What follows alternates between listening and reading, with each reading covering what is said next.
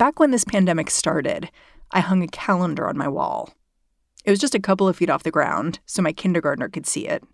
I'd make her write out the date each morning, the same way she would have in school. And I remember looking at this calendar and thinking, okay, just a few more weeks of this, of splitting my time between managing a classroom and managing a job. And then schools got closed down for the rest of the year. And I thought, all right, 3 more months. I got that. And now I'm looking at September and I'm thinking, are we really going to keep doing this? Yeah, I know that feeling. Laura Meckler covers education over at the Washington Post. And she's a mom, too. You know, I sit around like hoping that my kids are going to be back in school. Laura realizes that starting up schools again is a tall order. So do I. But what happened this spring, let's just say it did not inspire a whole lot of confidence in the national push towards remote learning. In the spring, schools were just caught so unaware and they were just so unready for this moment. You know, in a lot of places, like it truly was a total disaster zone. A lot of places did not do well at all. That said, though, there was an advantage that a lot of us haven't thought about, which is that they at least were going virtual with a teacher who they had had for many months at that point. That is a lot easier, I think, than what we're going to, especially there are going to be people who go back to school this fall in an all remote situation. And they, you know, they're starting from ground zero. The debate over what school should look like in a few weeks, no matter what your perspective, it doesn't have a lot of simple answers, which is why every individual school district seems to be doing it differently. What does the CDC say about reopening? Like what schools should look like? So they have a lot of guidelines, and one of them is about social distancing, essentially within the building. So trying to keep kids away from each other, essentially.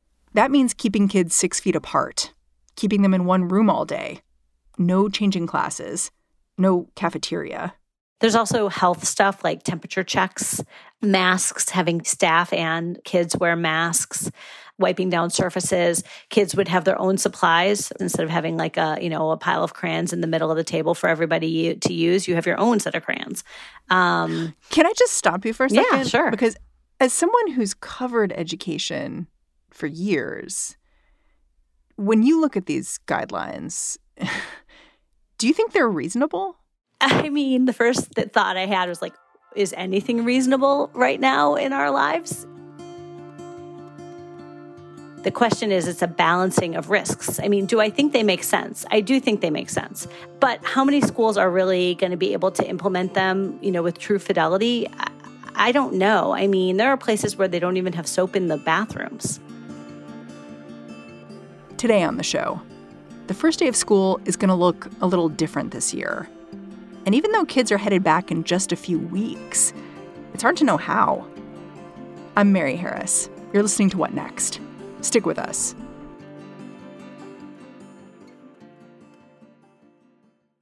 This episode is brought to you by Discover. When it comes to your finances, Discover wants you to know they are the credit card that is always there for you. With 24/7 U.S.-based live customer service, everyone has the option to talk to a real person anytime, day or night. Yep, that means no more waiting for, quote, normal business hours just to get a hold of someone. We are talking real service from real people whenever you need it. Get the customer service you deserve with Discover. Limitations apply. See terms at discover.com/creditcard. So it's mid-July when we're talking, but we have only 4-6 weeks before schools will be cranking up again, maybe. So I'm curious if we can just look at how some of this confusion is trickling down to actual school districts. Like, I live in New York City, and here we've announced one of these hybrid plans for going back, a few days on, a few days off. It's still pretty unclear what that will really look like because we don't even have a first day of school yet. It's stunning, right? I mean, it's just stunning that we are so close to the start of school and so many people don't even know what it's going to look like.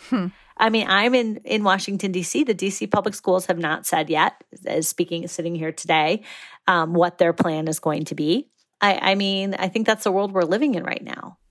Just this week, Los Angeles announced that they weren't even going to try in-person classes. It was going to be all digital in the fall.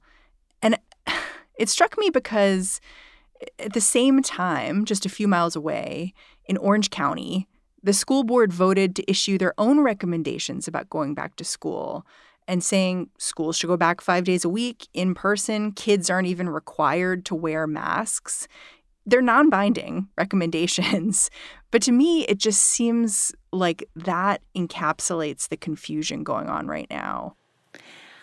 I mean, the situation with the virus is different in different parts of the country. So Los Angeles and San Diego also said they were going to start all digitally. Well, the COVID cases are surging in California and Southern California right now. So that's much different than what's happening in a rural town somewhere in the middle of Montana, where they might not have any COVID cases at all. And it's also different from New York and Washington, where we had a lot of cases in the spring, but we have not yet, hopefully not at all, we'll see, had another wave of cases. So maybe a hybrid model makes sense here. So I do think it kind of depends on where you are. Thinking about our conversation, I was thinking about what a funny story this is, because I think almost everyone wants kids to go back to school. Parents definitely want their kids learning. And I think a lot of teachers hated online teaching. But I think there's all this confusion about how to do it and when to do it and what's the best way to do it. To me, it was best crystallized by how the American Academy of Pediatrics responded to all this. Because in the last month, they've kind of said a couple of different things. They first came out with this statement saying schools need to reopen. The benefit is really much greater for kids than the harm of reopening schools. It was pretty strong. And then just in the last week, they issued another statement together with superintendents and teachers unions saying, okay, but, if there's a risk of the coronavirus, of course, schools should have the option to close. And it was just so interesting to me because it summed up to me the confusing point we're at. Totally. And they were right in both of their statements, truthfully. They're right that it is better to go back to school. And then their second statement said, you need to follow local health conditions. And, that's right, too. I think what happened was they came out with their first statement, which they really believed, and for good reasons. And it got super politicized. I mean, suddenly, the American Academy of Pediatrics was President Trump's favorite medical association to have, ever walked the earth, I think. And they were, invited to the head was invited to the White House. The White House was eager to hear what these pediatricians had to say because President Trump wants schools open. His education secretary, Betsy DeVos, she's been clear. If we're up to this administration, kids would be back in the classroom 5 days a week. They are trying to essentially jawbone districts into making this decision. And, there's been some success. I mean, so Trump started talking about this about, a week and a half ago, where he really started, saying schools need to open. And right after that happened, the governors in Texas and Florida both issued orders saying schools will be open. We'll at least have an option for parents, a 5-day-a-week option for parents. These are two states that have both seen surges in coronavirus cases. And, whether there actually is going to be full-time school in every district in those states is another matter. There probably won't be. But, he can exercise this kind of political pressure. And I think that's what he's trying to do. The president had this event at the White House last week. Can we talk a little bit about what happened there? Because it was this funny dance where you saw, the president and his advisors talking about how important it was to reopen schools. And the school leaders who were there very gently sort of saying like, well, I think we're going to try a little digital learning and a little something a little bit in person. I mean, I was kind of amused at this moment that I think you're talking about with this principal from California, from a Catholic school. We have put a plan together that is a working document with all the safety precautions and policies in place. In the big roundtable with Trump, he says, "Oh, well, we're planning this basically hybrid model where kids are at home some days and in school other days." A hybrid plan, which is 2 days on, 1 day off, 2 days back in. And then, as I mentioned earlier, God forbid, if we had to go back to the distance learning, I just don't think it's better. Which is what a lot of districts are planning. A lot of places are planning this hybrid model. And the implicit message of the whole White House event was like, no, we want you there full time. And so Trump hears this and he's like, okay, well, keep trying for full time though, right? And hopefully you can do 5 days instead of the 2 and back and forth. I know you want to be able to do that, so you'll try. Thank you very much. So the CDC has guidelines for how schools should reopen again. But over the last week or so, it's become pretty clear that the White House wasn't too happy with those. Yeah, the tension between the CDC and the White House has been, amazing to watch. The White House does not have much use for the CDC, it seems. Certainly the president doesn't seem to. The CDC has some very practical guidelines for how you can open. And the CDC director has emphasized over and over again, perhaps mindful of keeping his boss happy, that the guidelines are meant to tell people how to reopen, not to give them a reason to stay closed. The purpose of the CDC guidelines are to provide a variety of different strategies for schools to use to help facilitate the reopening of schools. That said, one of the key pieces in the CDC guidelines was to have social distancing, physical distancing between students in the classrooms, 6 feet apart, desks 6 feet apart. Well, most schools do not have enough space to accommodate that if all the kids are in the building. And that's why schools are looking at these hybrid models where half the kids would be in on some days and the other half would be in on other days in order to allow space between them. So the problem with the CDC guidelines is it's pushing schools toward something less than fully reopening. And that seems to be why some don't really like them. One of the things I'm looking for is whether the CDC modifies its guidelines to take out the specific reference to 6 feet and maybe makes it 3 to 6 feet or something a little more nebulous. So the White House doesn't like the CDC's plan, but does the White House have a plan for how schools should be opening instead? Or is it just we don't like what they're doing over here? When you say the White House, I assume we're referring to the president. And we are, what he has said is, I want schools open. Everybody wants it. The moms want it. The dads want it. The kids want it. It's time to do it.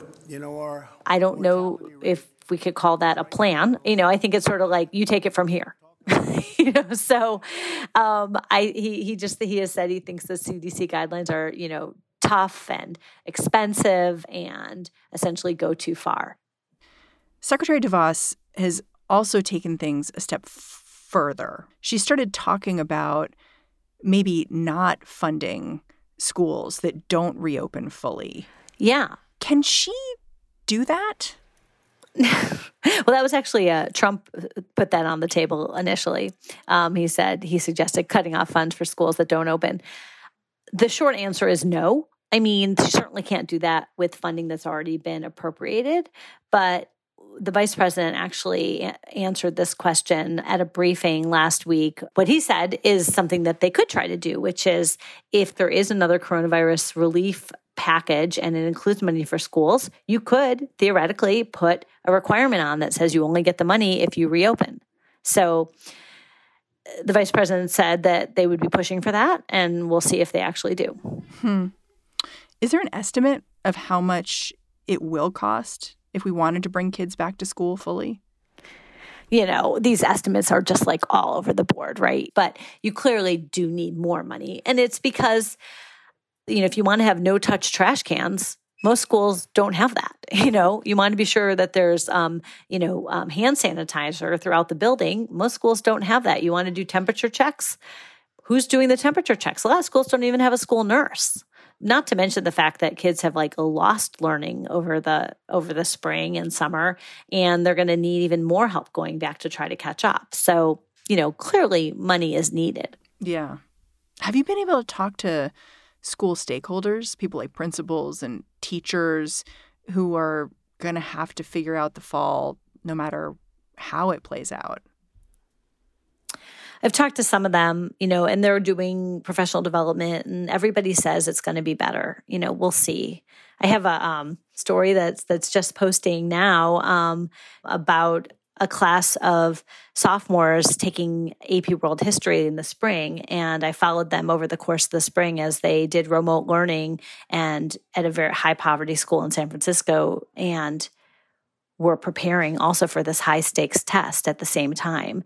And there were certain things that got mentioned over and over again, like, do people have computers? Do people have internet access? And those were real issues. But there were just so many other issues that came up in this reporting that I don't really know if people have figured out how to solve. Like what? Well, like for some kids, there was just like an extreme social isolation. One of the kids who I spent a lot of time talking to, his name is Ryan, was just really just lonely, missing. And then so as a result, he was up till like 2, 3 in the morning every night playing video games with his friends online because that was his connection. That was the only way he could connect to his friends. I talked to other people who had to spend hours every day caring for their younger siblings or nieces and nephews who were living with them. Families who living together. One girl who I talked to, she had, I think she has 3 siblings and a niece and parents, and they were all doing online school at the same time. The Wi-Fi would get really taxed by all these people, and she would have to spend a lot of time watching her year-old niece while her sister was doing her own online classes.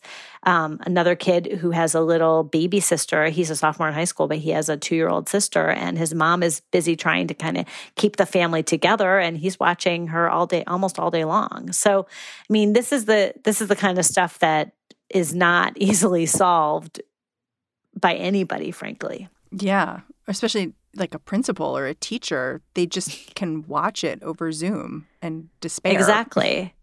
And the Zoom thing also, I mean, this teacher, it was incredible. His name's Eric Nielsen. I really enjoyed getting to know him over the course of this reporting. And, he had so much material he was trying to cover. And normally he would meet with these kids, for 1 period a day. And I think he had some double periods along the line. And it got reduced to the only live lessons he had was like 1 hour a week.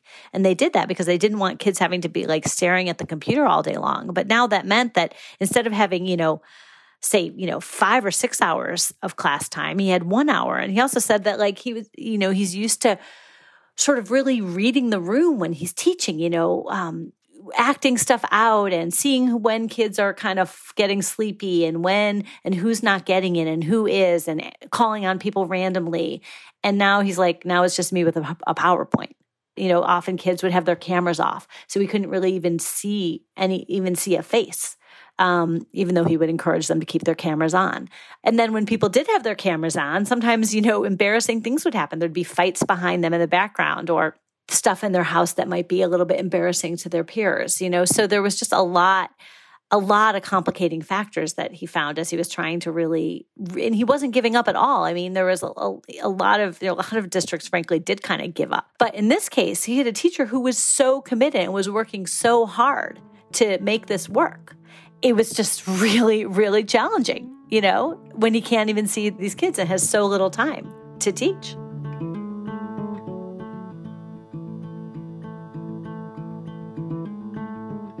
Other countries have sent their kids back to school, places like Denmark.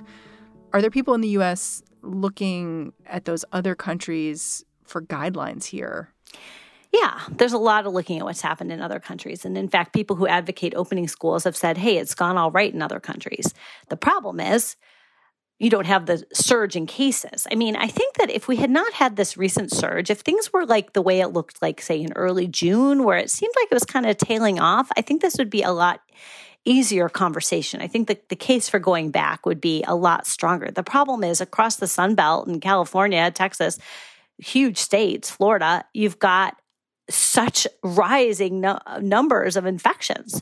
So that's what makes it so hard. So you don't really have that is not the case in most of these other countries at the times when they were reopening schools. Yeah, that's a really good point. The fact that like we're in a very particular place right now. We've got the clock ticking for schools, but we've also got this, if you want to call it a second wave happening. Yeah. And that's why this is a hard problem. It's not just like one point of view is the obvious right one and everybody else doesn't know what they're talking about. I mean, there are legitimate points on all sides. And that's, you've basically got, more than 13,000 school districts in the U.S. You're serving 56 million kids who are having to navigate this essentially one at a time.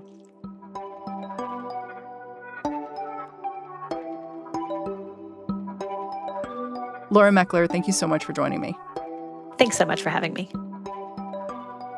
Laura Meckler is a national education writer at The Washington Post. And that's the show. What Next is produced by Jason DeLeon, Daniel Hewitt, and Mary Wilson.